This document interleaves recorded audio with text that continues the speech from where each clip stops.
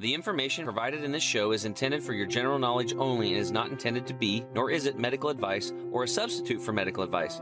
If you have or suspect you have a specific medical condition or disease, please consult your healthcare provider.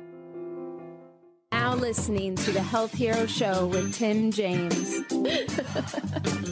What's up, Health Heroes? Tim James here, founder of ChemicalFreeBody.com and your host for the show that simplifies and demystifies how to live an energetic life with a flat belly. So if you're into a healthy gut and staying young, then this is the show for you. What's up, Health Heroes? Tim James here with another exciting episode of the Health Hero Show. Today in the house, I have Florence and Romano. We are going to be talking about finding your tribe, building your village, more specifically, which is actually the name of her book.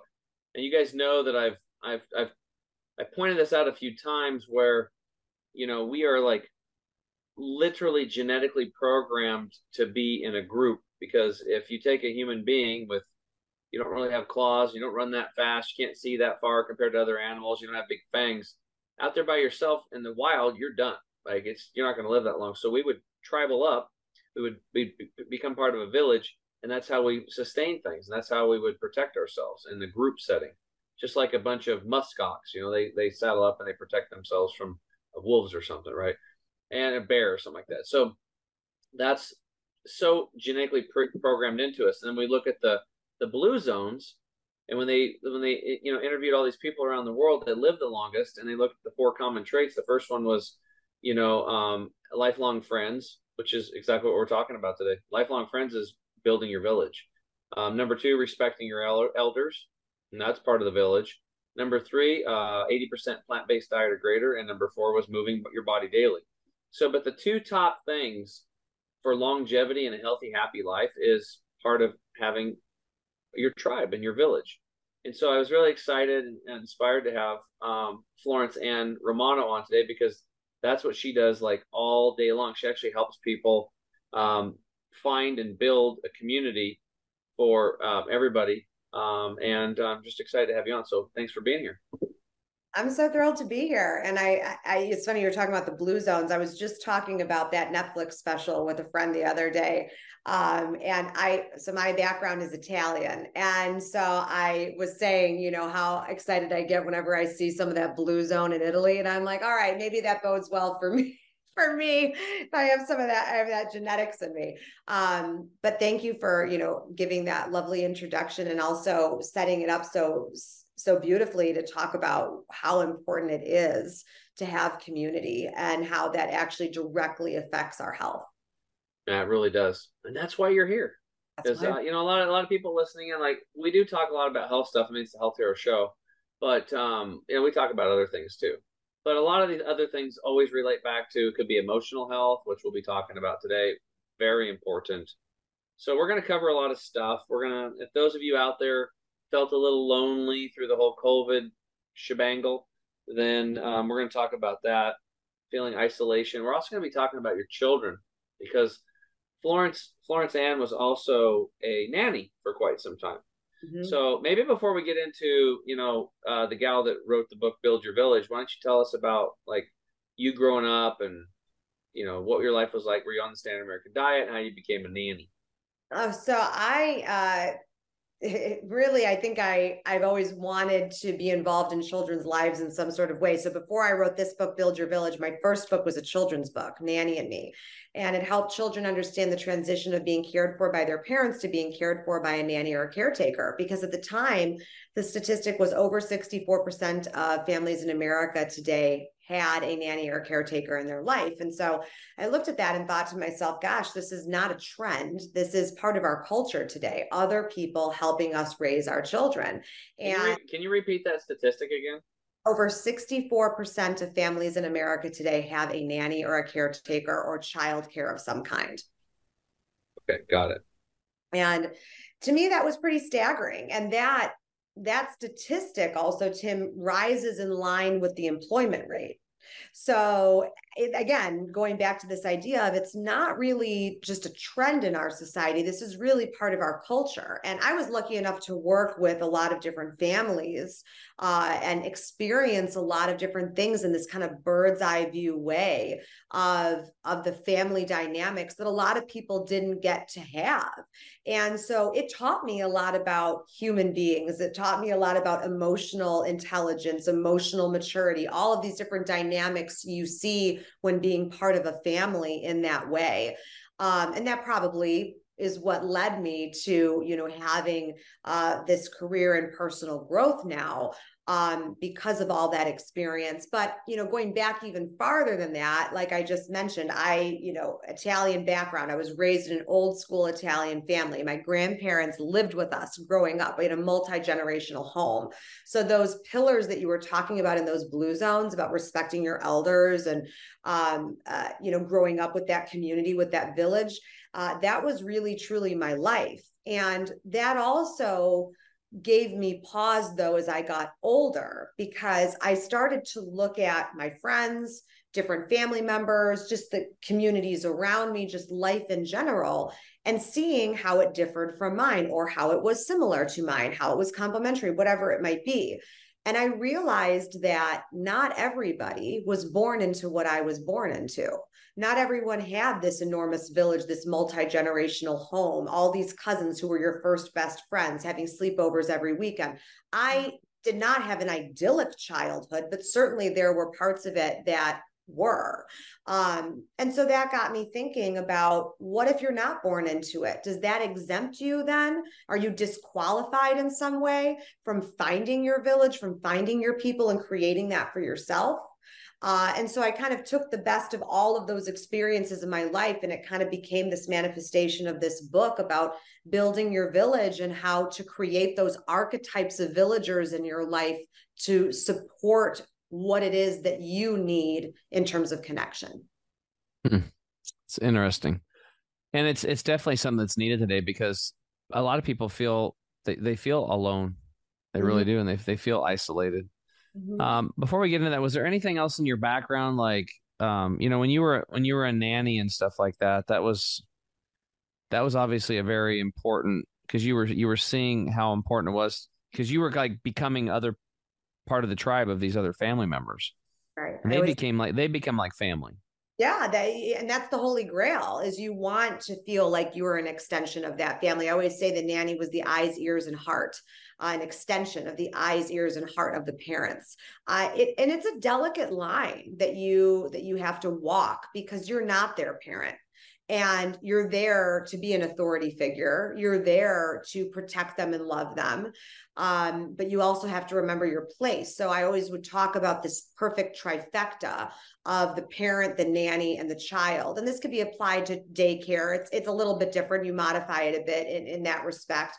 But it's this trifecta that you really have to work on. And being an extension of the values of that home, and then also flipping the script and understanding that it's not just about what the family needs, but the nanny also needs to understand what he or she or they need in their life, because you're not going to be an appropriate or respectful or successful nanny for this family if you also are not aligned. So it's not just about picking the right nanny for your family. It's also about the nanny picking the right family for them. Yeah. And we're not talking about like Mrs. Doubtfire here. Like, I love Mrs. Doubtfire. I love that show. I love Mrs. Doubtfire. I think it's great. Help is on the way. I mean, that was like, I felt like that sometimes in my life. Mary Poppins, Mrs. Doubtfire, The Nanny, that sitcom that ran with Fran Drescher for so long, you certainly can take things from that and apply it, and it all seems like it could be applied to real life. But I always said that actually Mary Poppins, in terms of an archetype of nanny, she was kind of tough. I wasn't the Mary Poppins type, certainly. Maybe I had certain qualities, but I probably was a combination of Fran Drescher, Robin Williams, and Mary Poppins. Yeah, actually, I that show was really good, and it kind of hit home with me, because when I separated with my kids' mom when they were pretty young, And so I was just like, I'm watching this movie and going, oh my God, like it's crazy because then there's other guy comes in or the other woman, and it's definitely it can be tough on the emotions for somebody. Like, I ask you that question then, Tim, with separating from your children's mother so young, you must have had to lean on community or childcare in some sort of way. How did that affect you in being a single father? well, it was not, she was working too, so it went to child daycare, and it was tough. I mean, it was tough because like every morning for a while there, like my son, well, I had two kids, and then they would be like screaming and crying, I don't want to go. And you're like dropping them off. You're like, oh my God. And like, oh, don't worry, it's going to be fine. You're just like, and if you don't really know, because there's a bunch of kids in there and it's just running around, like you'd have to like spend time with them and just sit in there and watch them over and over and over again until you felt comfortable. You don't really get that chance. You just drop them off and off you go and forget about it. And somebody else is doing whatever, so, and you're relying on trust at that point. And it's unfortunate we've got that place in our society. I think it'd be nice to get to a place where everybody takes care of everybody. Yeah. And I think what you're doing is like the beginning of that, because that's where we need to go. It's like, sometimes you see these things on social media where they'll stage something where they'll put like a little boy or a little girl sitting on a park bench and next to some dude, and then some guy comes up and is like, "Hey, your mom wants you to come over here," and the guy's like, "Well, wait a minute, hold on a second," like, and the people stand up. It's really cool. They're like, "Hey, no, what's her mom's name, dude?" Well, hey man, just mind your own business. Like, no, it's like, sorry, and they stand up, and it's like we shouldn't even have to have any of that stuff going on in the first place. Everybody should be helping everybody else. Like, kids lost, you find the mom, you mother up or you father up, and you help that child, right? You take care of them. So anyway, yeah, I was thinking of, go ahead. No, I was just thinking about what you said, reflecting on that, about how do we take care of each other. And I think that's really what it comes down to, but you're applying it to children. And I think you could take it one step further of how are we taking care of each other as, teenagers, as adults, as, when you get into that, later phase of life and the elderly, everybody at some sort, everyone in whatever chapter of life they need are going to need some sort of support. And I think that's why building a village is so important, and also understanding that your different phases of life, people are going to come and go, villages are going to burn down. Sometimes you burn it down yourself. There are a lot of different reasons the village burns down, whether it's divorce or a falling out with a friendship or a death. There are so many times in our lives that we are rebuilding in whatever way. And that applies to health too. I'm sure you talk about it quite a bit in terms of physical health, that we all go through those slumps or and have to turn inward and figure out, how can we make ourselves healthier, kind of in that like mind, body, soul connection way. So this is all connected, that's why I'm so happy we're having this conversation, because I think people forget that the physical, the mental, all of that kind of needs to be aligned in order for us to, truly be thriving. Yeah, it's directly connected. And I think we could probably pick up in the next segment and start talking about that, about the physical manifestation of emotions. Yeah. Like it really does. Well, we can pick up and talk about that. So, so we covered the part about you being a nanny, which is awesome. And then the kids in daycare. Oh yeah, there was something about the kids. You're asking me about kids in daycare. Yeah, so I was dropping my kids off in childcare, and that never set good with me. Mm-hmm. I never liked it until we finally got a gal where she kind of did it out of her home. Mm-hmm. And I like that a lot better. The other thing that blew me away was what you said: 64% of people have a nanny today, and it's unfortunate. But at the same time, I think a lot of this is being driven by, because what's happening here, the way I'm looking at this, is the reason why 64% of people have a nanny or a caregiver or caretaker helping out is because there's too much burden on our lives today. Mm-hmm. That's it. There's too much stress and burden. With, since the 1970s, incomes have went flat. And people have been okay with that. The American public has stopped striking and stopped protesting against things that have been unjust. These unions have been taken over top down. So there's no real striking anymore. And the elites have gotten very wealthy. There's a study when it showed out that from 1970 till I think 2004, 2014, something like that, over that 50-year time period, $47 trillion of our money, the working class's money, went upriver because we simply stopped fighting. And it was like a lot of money. So let's put it into context that people can understand. If you're making $50,000 today in income, you should be making $120,000. What would an extra $70,000 do for you? Right. The reason why that has happened is because working class has gotten lazy, and we're slipping back into another form of slavery. So slavery has been going on the entire time this planet's been around. It's been the haves and the have-nots, the serfs and the king. It's like it's always been that slavery deal going on, just in different names, different styles. America was the first time that we actually broke free of that. First time ever. You could actually talk against the government, freedom of speech, right? Congress shall not pass no act impinging the freedom of speech for Americans in this thing called the Constitution. And then that was great, but we had 1776. Now we have this new Constitution.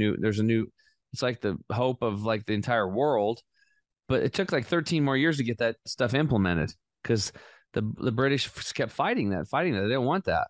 And so then you have that going on. And in the late 1800s, you have the Industrial Revolution. And that's where it was another form of slavery. Like the women were working in these places. You could get sick and die and get hurt where you went to work. Children were in the workforce, urine and feces in the street, dead horses and cows in the water supply. Infectious diseases are going crazy. And finally, the second 1776, Florence Ann, was pissed off women, rising up, bottoms up. Like, so there was actually a second 1776, but basically got our freedom back again for the second time. And that was started by a bunch of upset women that wanted safe streets, and they wanted a decent wage, and they wanted to work 8 hours. Four people, this is not even our history books anymore. Like 4 people were hung fighting for an 8-hour workday. And then you don't hear about this stuff. Or the Triangle Shirtwaist Factory, where they used to lock the women in there to work because they were afraid that they were going to steal something. And the whole thing caught on fire, and they were locked in there, and 16-year-old girls were jumping out of the windows to their death. They were in there working. And so women started getting pissed, and they started fighting back. And from those upset women, and men joined in too, we got our freedoms back, and they got the the water cleaned up with sanitation, and they got the dead horses and the cows and the goats out of the water supply, and cleaned up the urine and the feces, and got 8-hour work days, and got more wages. And you can see these graphs. It's really interesting where like everybody's wages in every industry went up with GDP after that. And then our health exploded. And by 1945, 98% of infectious diseases were gone. Like measles is an example. I've talked about this before. Like it was like 14 out of 100,000 people were getting measles at turn of the century, around 1900. By 1945, 98% eradicated. Wow. The measles vaccine hit the scene in 1963. So was it your doctor and the pharmaceutical companies that saved you from the measles? No, it was already handled by the working class women and the people that joined them from a bottoms up movement. Mm-hmm. So America was a bottoms up movement. And then the second 1776 bottoms up movement. And now we're getting robbed again. This is just another version of slavery is what we're in right now. $5 a gallon gasoline. You should be making $120,000, but you're making $50,000. And on top of it, they're taking half of what you make in taxes to pay for crazy, stupid stuff. And it's like, this is where we have to come. We really need to build our village. And I'm talking not just here, but worldwide, but it all starts inside of ourselves and in our family and our community. So we'll take a quick break. We'll be right back, and we'll get into more good stuff about building your village with Florence Ann. We'll be right back. Turmeric has been used for thousands of years all across India and Southeast Asia and is one of the best anti-inflammatory compounds on Earth. Now you can get these incredible benefits with the new chemical-free body Turmeric 100 liquid drops. This ethically sourced breakthrough solution absorbs over 100 times better than regular turmeric products, eliminating the need to add black pepper. Turmeric 100 helps against inflammation and pain and is made with the same chemical-free body promise. No stimulants, 100% natural, and always made in the USA. Get yours today at chemicalfreebody.com. What's up, Health Heroes? Tim James here. I'm back with Florence and Romano. Great background on you. And I'm really excited about what you're doing. This is very key to everything that we teach, is because it's like it's in the blue zones and it's like it's genetically programmed. I know that we have to have tribe. We can't be isolationists. There is a time when you need to go reflect and be by yourself. But the bottom line is like, you will wither and die. You will not have a good as life if you don't have your village, you don't have your tribe. So we were talking in the first segment about the physical manifestation of poor health, boosting your immune system or lowering your immune system by your emotions. So what happened? Let's go back to COVID, just because it's kind of a more of an extreme example, but it's happening before COVID. It'll happen afterwards. There's isolation out there and there's depression. And what have you seen that do to people in your work? This epidemic of loneliness, which people keep talking about, is very real. It's very palpable. And during COVID, people were able to enjoy that kind of hibernation, and Netflix and yoga pants, all of that was very comfy, cozy for everybody. And there weren't the opportunities to socialize because you weren't able to do it. So you kind of had an out. People who were not overly social before, gosh, that was like a very interesting break to be able to kind of retreat into that tortoise shell a little bit. And I saw this across the board. This wasn't just adults, children who had a hard time socializing in school were a bit more shy. They suffered quite a bit, once they had to re-enter society in that way, because they didn't have to socialize for so long. They didn't have to make an effort in making friends. They weren't trying to cut their teeth on that skill of community and socialization. Video games, and that was the closest thing that they had to friends at that point, was in that virtual way. And you think about, how does that affect you as a human being, not having that human connection? I am a social person. I'm a social being. I always have been. However, to your point before, I absolutely need to retreat, to renew, to recharge, to do all that. And I know when I need to do that. I know when I'm like talked out, too much socialization, and I'll do that for myself. But regarding the reconnection after COVID, what I found was two things. Not only did people, kind of like newborn babies, not know how to socialize anymore, they also didn't want to do it anymore.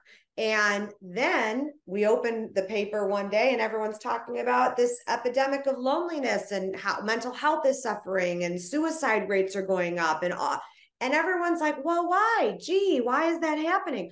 Well, there's a big reason why that's happening. It's because after COVID, after going through that, people did not know how to go back and re-enter society.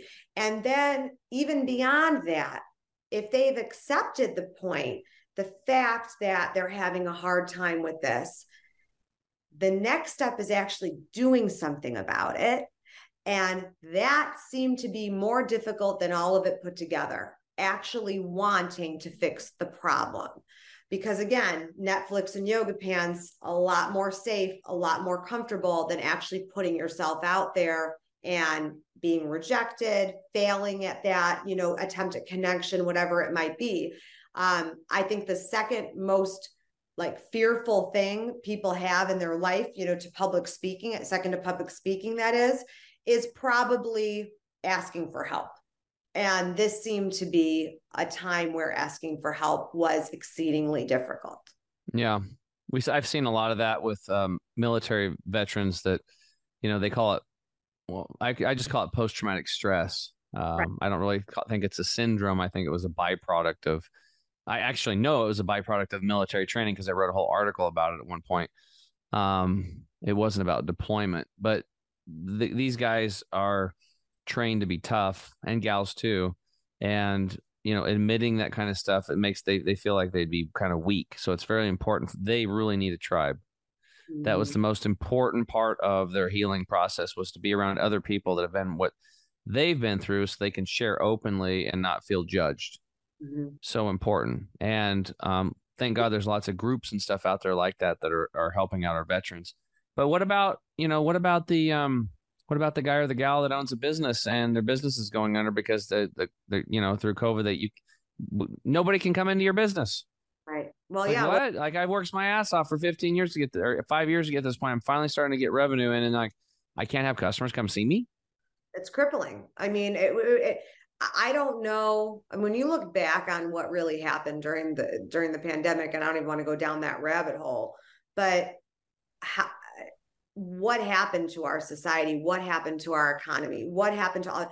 I actually have a really hard time understanding how we let some of the things happen that we did, because fear. Exactly. Fear. And the consequences of that will play for years and years. I mean, this is something I don't want to go down this rabbit hole, but when the CDC moved the milestones for kids for development,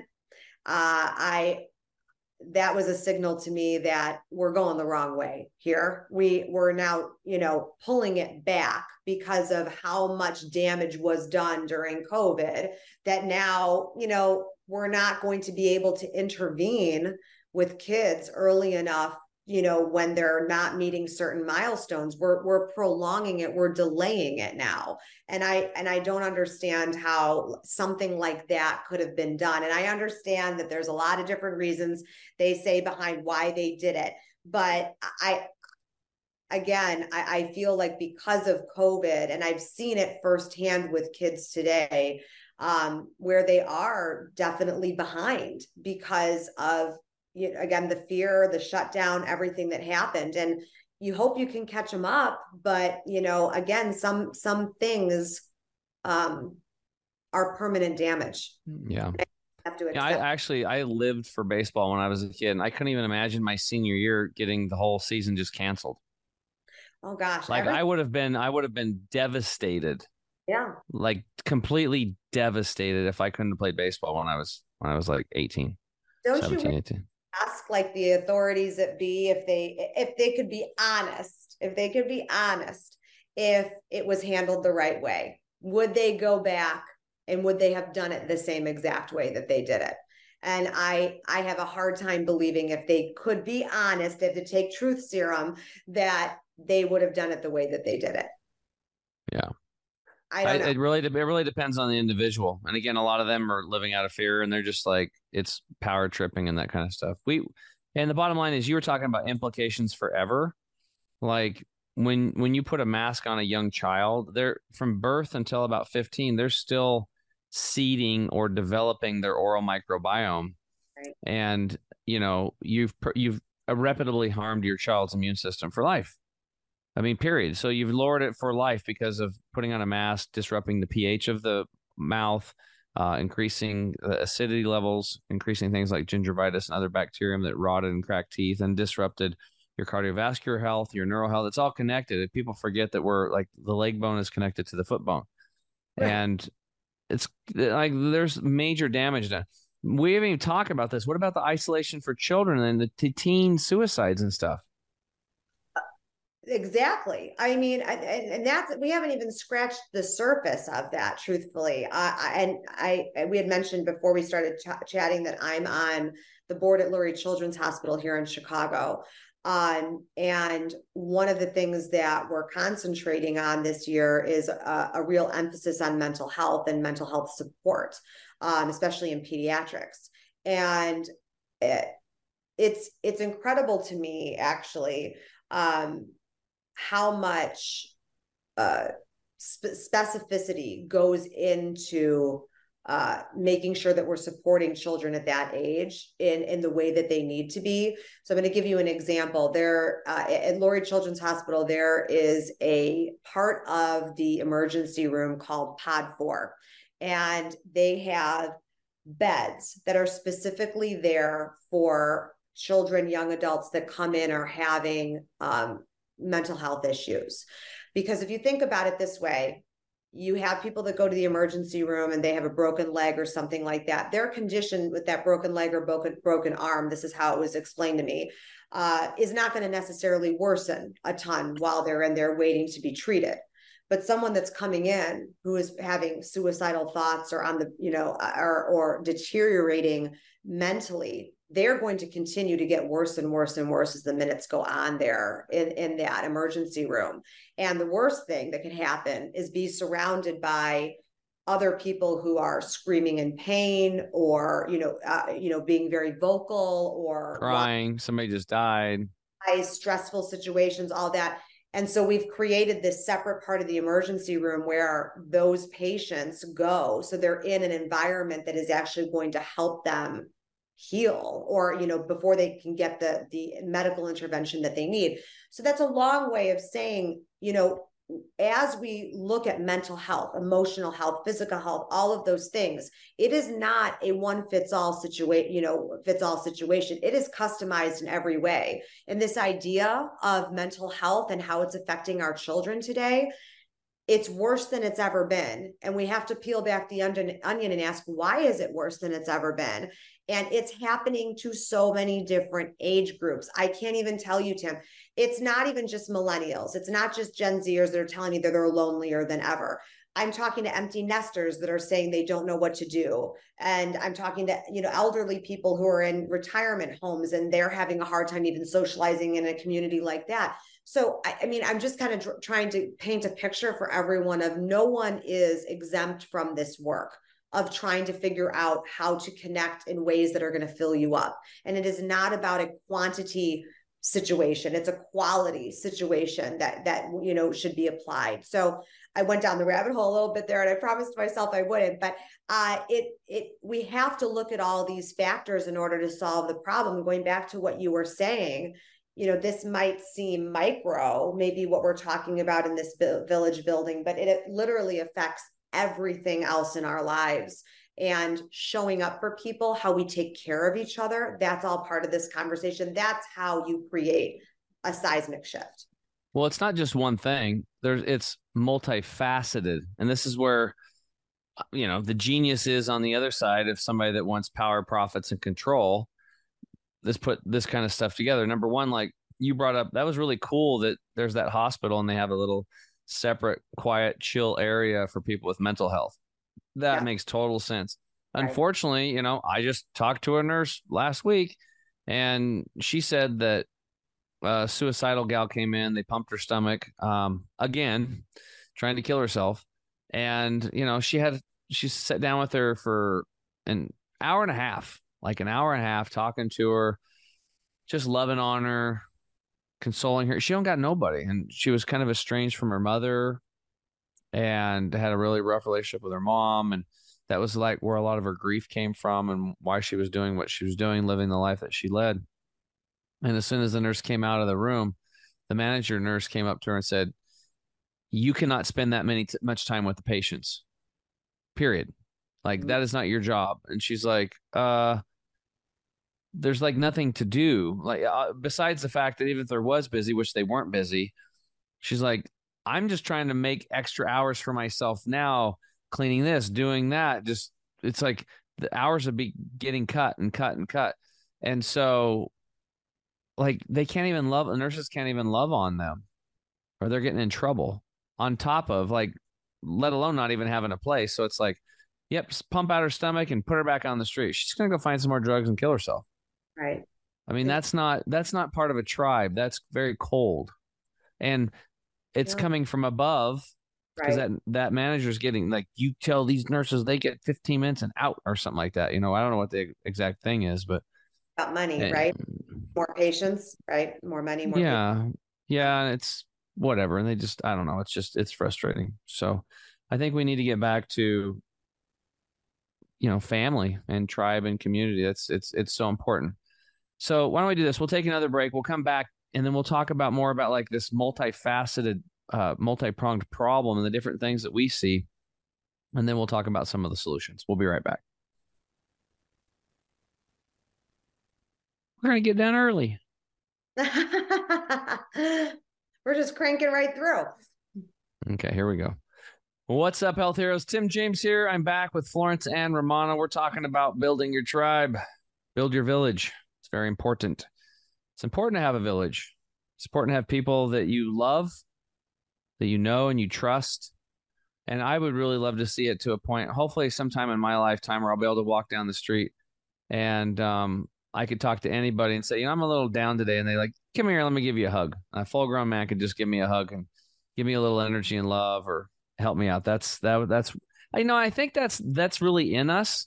It's kind of a natural, true thing, but we've been distracted, right? So we talked about this multi-pronged approach that's probably been used against us, however you want to look at it. But, mom and dad have to go out into the workplace just to make ends meet.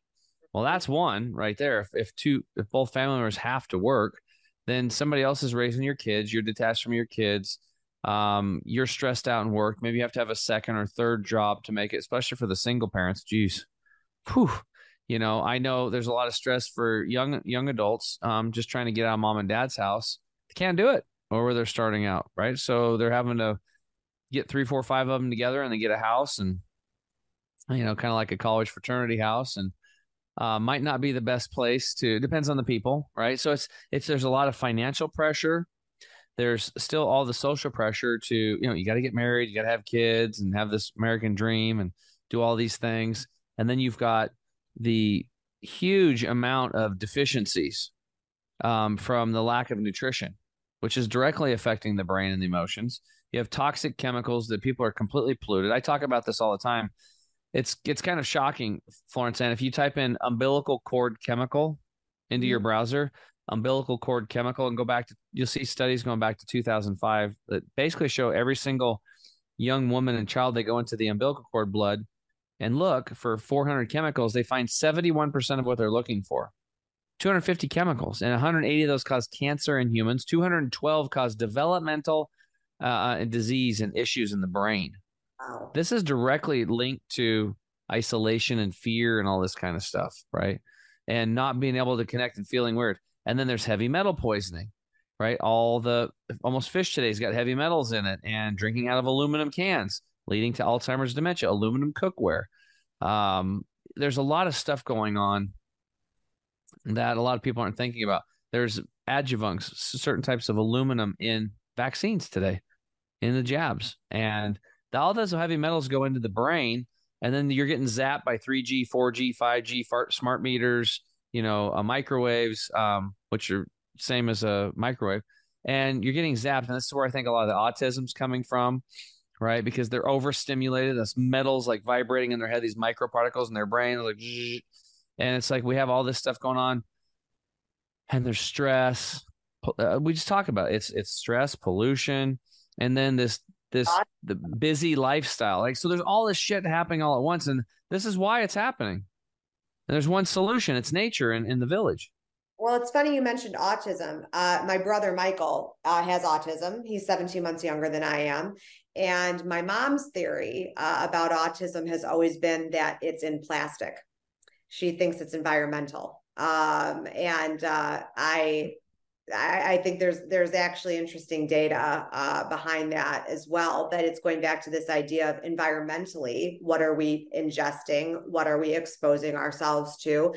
If you look, years ago, about, people didn't really know what autism was, and not to make this about autism, but it's certainly more prevalent now. It's certain that the statistics are going up and up, and that's why we have to look at our environment to wonder what perhaps is causing that.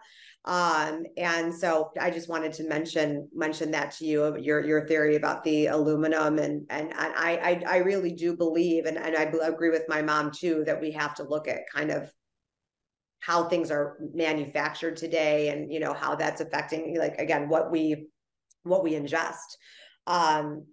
It's so common sense that people aren't even talking about it. I mean, I talk about it all the time, but it's like if you take somebody that lives in house A versus somebody that lives in house B, and house A has, completely chemical free, sustainable building products from nature. It's all wood and stone and that kind of stuff. No chemicals, versus one over here that's built with, modern day, even they could call it LEED certified, green BS. It's full of toxic chemicals. It's 50 to 100 times more toxic than downtown LA. So if we are breathing in 100 gallons of air an hour, which we do as an adult, wouldn't it make sense that the person that's in the polluted home is going to be not as healthy as the one that's in the natural air and nature? Of course, it's common sense. Or if you have, it's like, but then another analogy would be like if a fish is sick, you don't take the fish out and give it chemotherapy. Mm-hmm. You change its water. Mm-hmm. What's in the water that's hurting the fish? This actually happened in the 70s in the Great Lakes. Fish started rolling up on the banks and dying. And then the birds were eating these fish. And then they were having very thin eggs and they were having very terrible hatches. And the birds were dying too, because we're all connected. Everything on this planet's connected. Us, the birds, the lake, the fish, everything. Everything's connected. And again, would you have thought in a million years, they're like, oh, what's going on with these fish? Let's set up little gurneys and then we'll start pumping them full of synthetic chemicals. Call it a drug or whatever. No, like, God, there must be something in the water that's hurting the fish that's then going to the birds and so on and so forth. That's in the ecosystem. It's in our environment. Right. That's what it was. And it was probably something that man did. Mm-hmm. Something got dumped in there or been dumping there and finally reached parts per million that finally caused a problem. And they're finding all kinds of stuff. Like animals are just as polluted as us now. I don't know if you've ever been to like downtown somewhere and you're eating outside and you see a blackbird or something go by and it's got cancer on its feet or its neck. And you're seeing, I'm seeing this stuff. I see it everywhere. I see bees dying. I see all this stuff. So anyway, maybe you can comment on that. Well, you mentioned the bees. It's so funny. I have a big garden in the front of my house, and my mom was talking about the bees. I was like, oh my gosh, I have so many bees. She goes, that's good. She was like, we need the bees. She was like, don't do anything to the bees. I was like, I wasn't going to do anything to the bees. I was like, I was just mentioning that there were a lot. She's like, we need them. She goes, if we don't have bees, that's it. That's the end of civilization as we know it. I'm like, wait, what? And so she was like starting to talk about that. But I really like your mom. Yeah, I think mom would be a great guest for you. She loves, talking about the environment and kind of the circle of life concept. But I agree with you about everything you're discussing in terms of the environment and seeing how it's affecting everything in nature, everything in humanity. And you're right. We're not paying enough attention to the data, and it's right in front of us in terms of, why is this happening? I think we're trying to, make a square peg fit into a round hole in a lot of ways. Why are we trying to reinvent the wheel, making things harder than it should, when really, there are a lot of the reasons things are happening are in front of us, and the solution for those things are, that's the challenge. That's what I'll say, Tim. The solution for what is causing the problems, that is the issue. That is the hurdle, because it's politics, it's money, it's all these different things that are probably prohibiting those things from being rectified. At least that's my theory in it. Well, a lot of it's, again, fear-based, and people have been outsourcing their thinking. That's the problem. You have to think for yourself. And people are not trusting their intuition. They're outsourcing. Oh, I've got this problem. I'm going to go to the doctor. And the doctor for 10 minutes. They're like, oh, we have to do this. We have to do that. We got to get you into surgery, blah, blah, blah. Okay. And you just vote right into it. And 60% of surgeries are unnecessary. There's some statistics for you, but just running into this, we have to learn how to think for ourselves and tap into our own instincts, again, our own intuition. And it's and then you lead from your heart. Right. Get out of your brain, because the brain's going to distract you, because your prefrontal cortex, my friends, is getting hijacked by the news media and a lot of these so-called professionals that you're going to see. Again, I've started talking about this more, but if you go to somebody to help you with your health and they don't talk to you about your environment, the air you breathe, the water you drink, the food you eat, the people in your life, how that's going, your relationships, if they don't talk to you about these types of things, your clothing, your shampoos, your soaps, everything coming into contact into your life and your body and your mind and your soul, you don't really have a healthcare professional. You've got somebody that's basically a drug dealer. I mean, that's what you have. If you walk out of there with a synthetic drug that was derived from something in nature, most of it, almost all of it, from a rock or a bark or a leaf or a plant or a fruit or a seed, but then they isolate it so they can patent it. You know, they said you can't patent nature. That's why you don't get nature when you go to these places, because you can't patent. There's no money in it, right? Right. So what we do is we just go out and take nature and round it up and put it into little capsules and powders for people, and we ship it to them. That's what we've been doing. I didn't think I was going to do into that because I thought I was going to heal myself completely, all natural with food and stuff. But from the degradation of the soils and stuff today and all the amounts of pollution, I realized that detoxification and supplementation tools are a necessity today just to be back to normal, just to even the scales out because of the polluted, just corrupted, deficient world we live in. All right. So let's talk about the solutions. So what do you see as the solutions? What are those first steps that people can take to build their village? I always talk about philanthropy actually being the first way. People often don't know the first step to take, and how do I meet the right people? And you got to think about what makes your heart beat, what makes your heart flutter, as I always say, and start looking for things in your community that align with your values. And join a philanthropic group of some kind, whether it's a food bank or you're volunteering at a retirement home or something like that. Think about what is going to bring you joy, and you're probably going to meet people that are aligned in terms of your values, in terms of your passions, and that's going to start to grow your village. It is a great first step that is going to kind of two birds with one stone. You're going to be able to do something that is going to help you connect, and you're also going to do something to give back. So this idea we keep talking about, taking care of each other, it'd be great if you can make those moves for yourself for connection, but also do something to put some good in the world.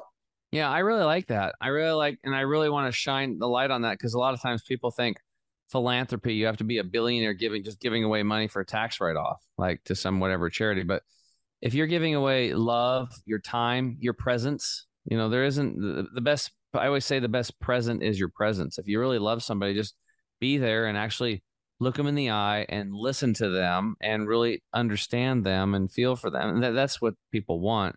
So I've talked about this many times in my inner circle calls that we lead on Wednesdays, which is if you're in a tough spot, if you're feeling depressed and lonely and anxious, that kind of stuff, go help somebody else. Go help an old lady across the street, shovel her walk. Go help somebody with groceries, join the food bank, volunteer. Just when you give with no outlook on return of money, it's the best feeling ever. It literally starts healing you because you create those vibrational frequencies that manifest good chemistry in your body. Like literally, it's medicine. You're giving yourself medicine. It's that's the best vaccine you can get. It is when you feel bad or you feel down or a little sad someday, do something for someone else. I agree. I mean, it does. It's a drug like nothing else. It's a high like nothing else, and then, there's the other side of the coin. People are like, oh, well, if you feel good after you do it, or, you're proud of yourself, then it, devalues it. And I'm like, well, that's stupid. You're not supposed to feel good about a good deed that you do, or yeah, why wouldn't you? Exactly. So I feel like a lot of people have a lot of opinions, first of all, but second of all, they're not happy. Those people aren't happy saying all that crap. Exactly. They always find something critical, something wrong with it, whatever it might be. But going back to this idea of helping people, for me, at least with the village building, a lot of it, a lot of our world today is selfish. A lot of it is me, and what do I need? What do I want? And I want us to think about what we need. What do I want? What are my boundaries? All of that. Yes, of course, that work is important, but we cannot forget that we also have to wonder about how do we show up for other people. So this concept of village is, yes, who am I? In my book, I talk about the 6 villagers. Who am I of these 6 people to other people? and who do I need of these 6 people in mind? It is a circle. I'm not asking for people just to read this book and think, okay, this is what I need, go out and get it because I'm the most important part of this equation. No, I'm talking about the work that needs to be done within you that is not just going to feed you, but also feed others. So the visual here is don't go around if you don't have a tribe with a vacuum turned on high, trying to suck energy out of people as you walk around. Yeah, you're going out and you're creating value. That's what it boils down to. You're valuing yourself, you're loving yourself, and then you take that out into the world and you give and you volunteer and you donate and you help people and you just do good things. You make people's problems go away and you give, and it'll always come back. And it'll come back it's like 5x, 10x, 20x when you do that kind of stuff. Understanding too that we do not give in order to have a debt. Someone has a debt to you in that way. I think that's oftentimes why people don't want to ask for help, is because they're afraid, well, when am I ever going to pay that person back?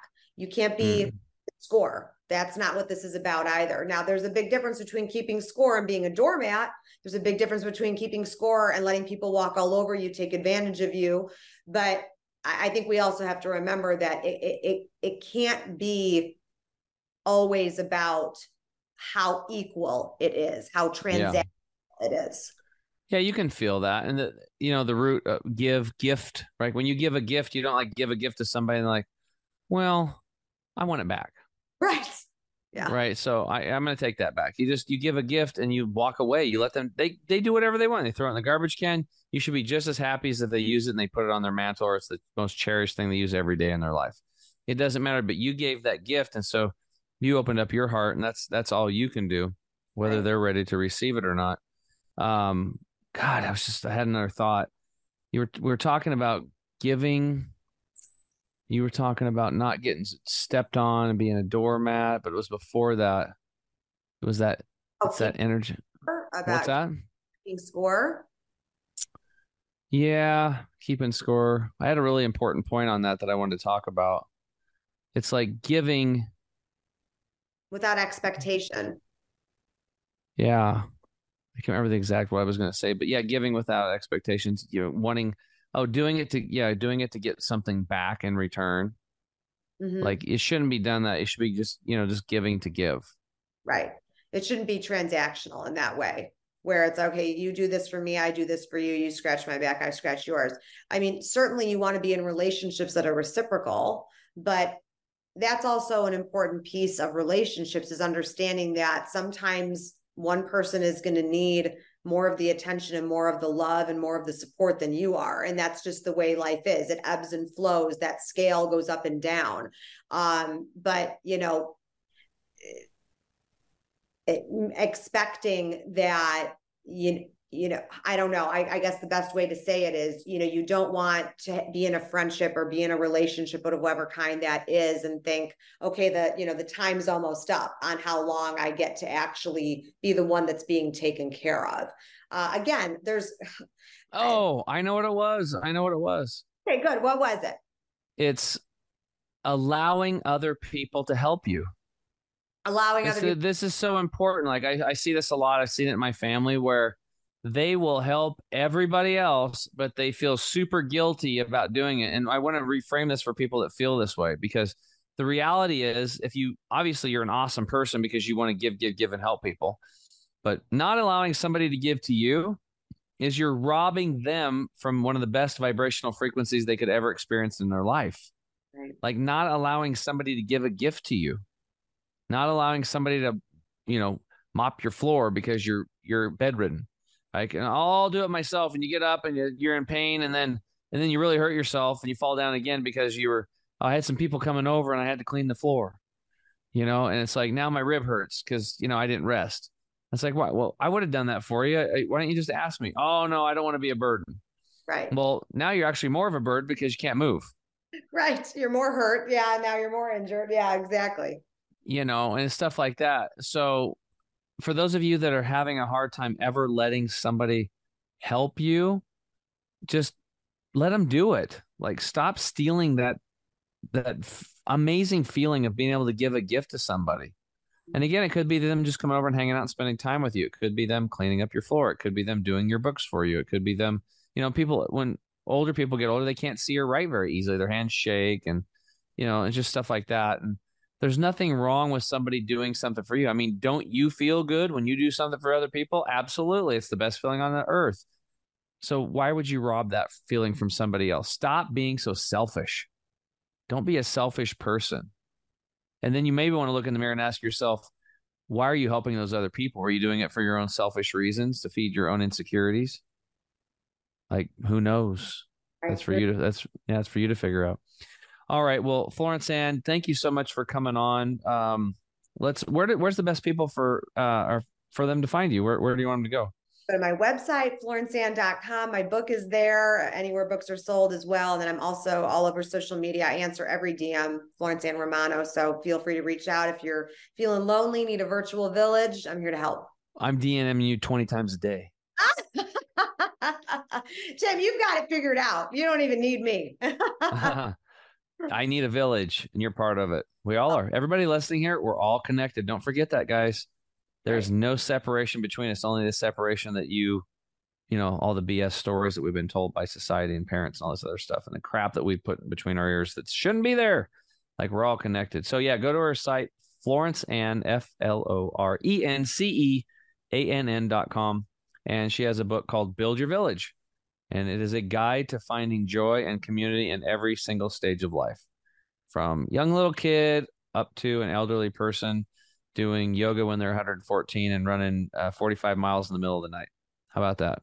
Actually, I knew a guy, I read a book about him who was a yogi, and just to talk a little bit about health and what's human potential. And he was in his 80s, and he'd been teaching yoga for 6 days a week for 60 years or something like that. One day a week, he was also a doctor, and he would go from the village and he'd go into town, and he'd see 200 to 400 patients a day. And he would work from like early in the morning until very late at night.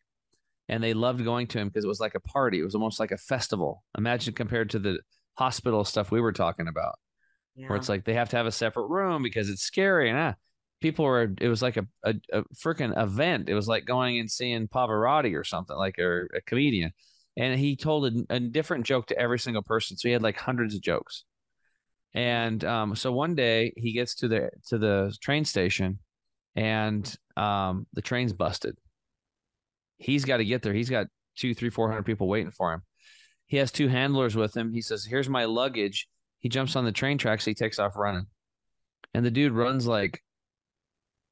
this was like at 7 at night or something. And he just takes off running. And he got there like 44 miles later. And he's in his 80s.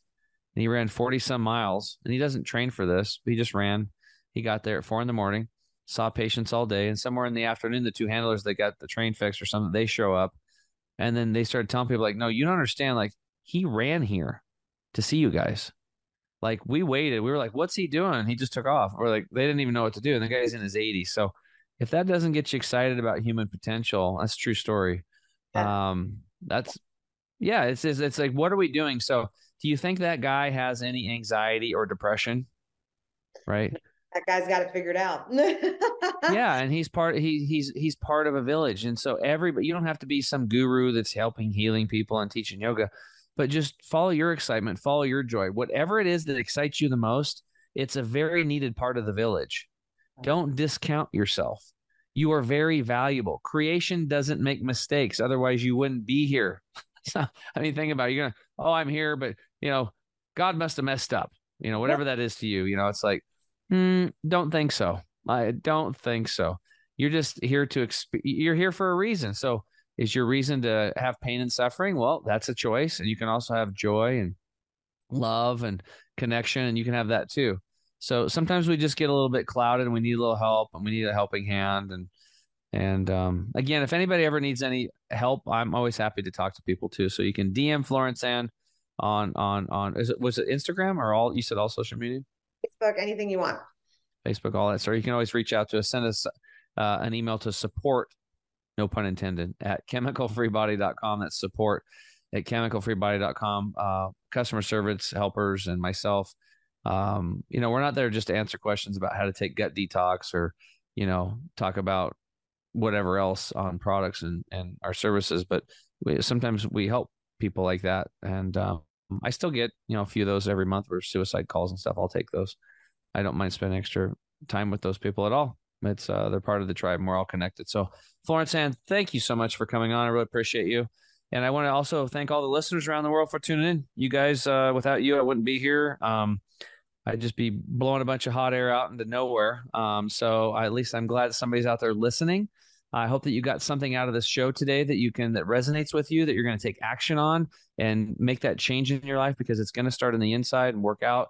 But you have to take action. That's the key thing. And that's what I hope that you'll do. If this resonated with you, you think it could help another person, friend, or family member in your life, go ahead and share the episode with them. That would be really helpful for them. And it also helps us to get the message out to more folks as we grow organically. So until next time, change yourself, change your world, and I'll talk to you guys again soon. Bye for now. Thanks for listening again to the Health Hero Show. I'm your host, Tim James.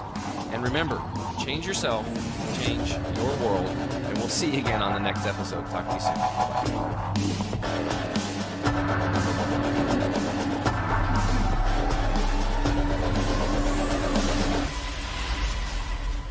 You have just listened to the Health Hero Show with Tim James.